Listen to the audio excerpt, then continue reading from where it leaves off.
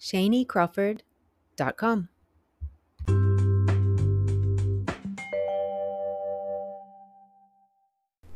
Staying open, humble, and teachable.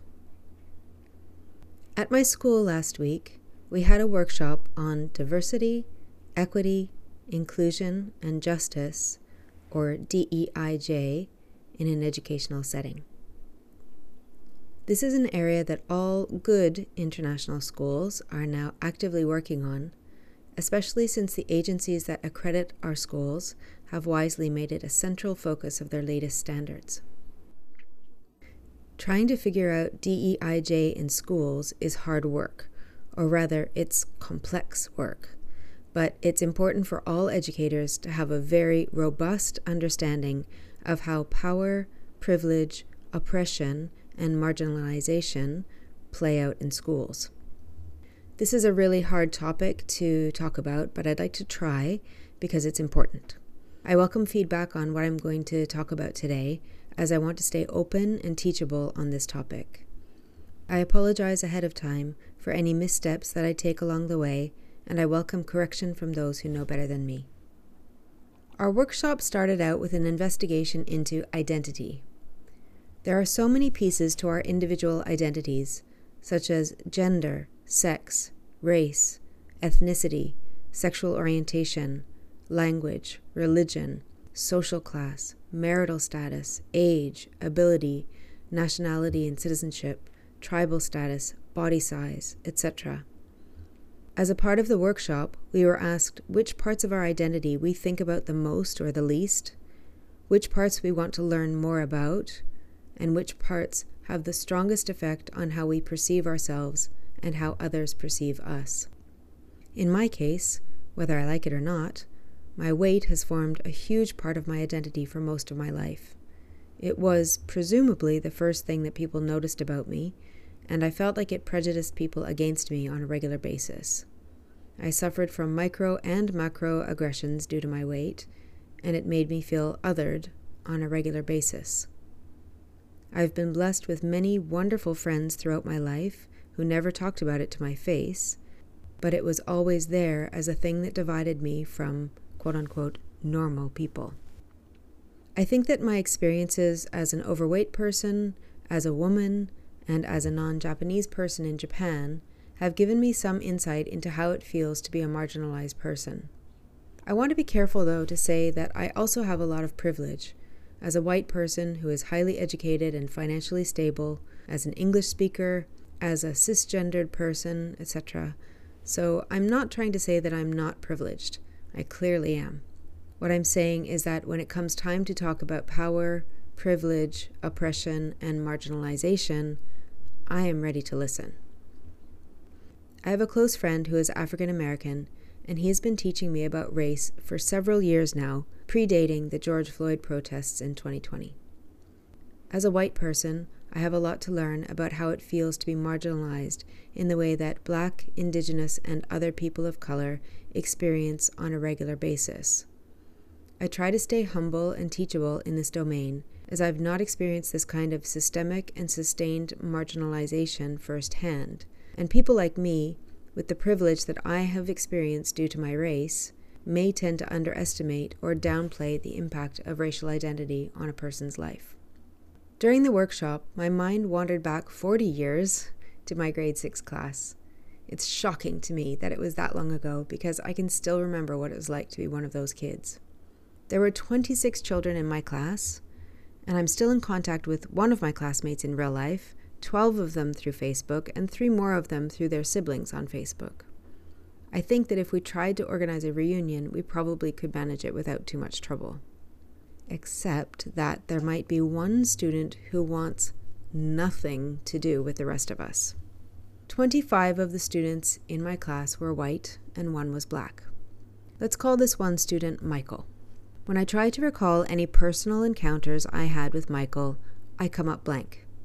I was around 12 years old in grade 6, so I mostly hung out with the other girls, but there were 11 boys in that class, and I have fairly clear recollections of at least speaking to 9 of them, and for some of them I knew where they lived and had even been to their houses and met their parents. Not Michael. I don't know where Michael lived, and I never visited his house. And this is when people of color who are reading this are going to either sigh or scream. My primary memory of this boy was that he seemed to be angry a lot of the time.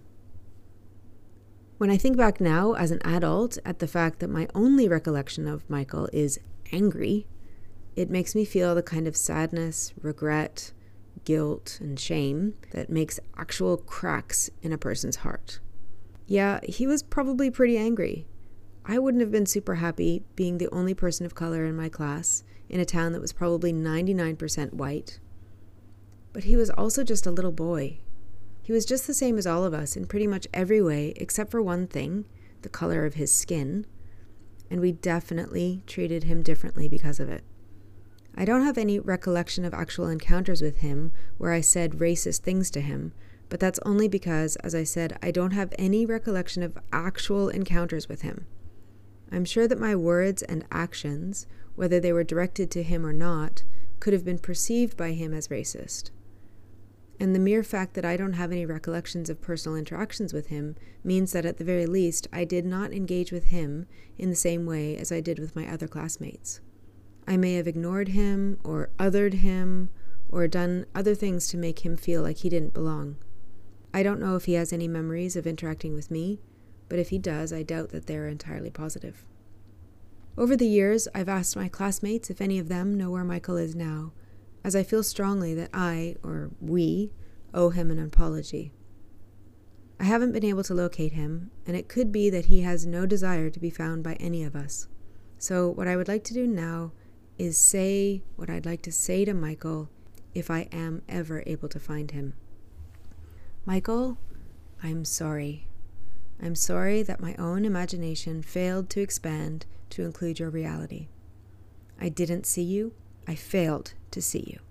I regret that my curiosity, which in other domains helped me learn about so many other things, failed to lead me to learn from you. I want you to know that I've thought about you a lot over the years. Every time I learn something about Black culture or how it feels to be a Black person in Canada or in the world, I think about you. I want you to know, Michael, that people can change. I want you to know that if I'm able to meet you again someday, I will listen to you. I will see you. I will do better. I want to be the kind of educator who notices Michael. I want to be a part of a school that makes sure that Michael feels like he belongs, where he is not othered. I want my school community to be a place where Michael is valued and honored for his identity. I want to learn from Michael, and I want Michael to feel hope. At the end of the workshop, we were challenged to think about how we can change ourselves in order to break the cycle of socialization that got us to where we are now. Here are ways that I want to do better. I will seek out and listen to stories from people who are not like me. I will use my imagination and curiosity to try to look at the world from different perspectives and to learn, unlearn, and relearn. I will ask questions.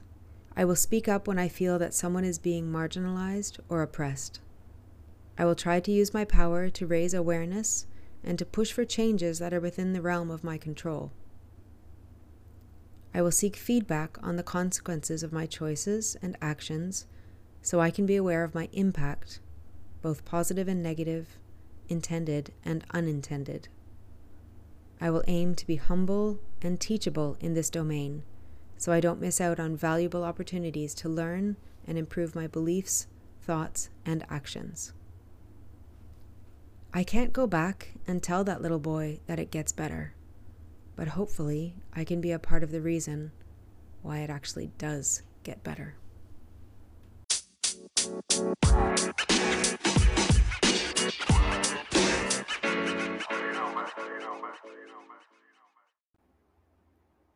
ShanieCrawford.com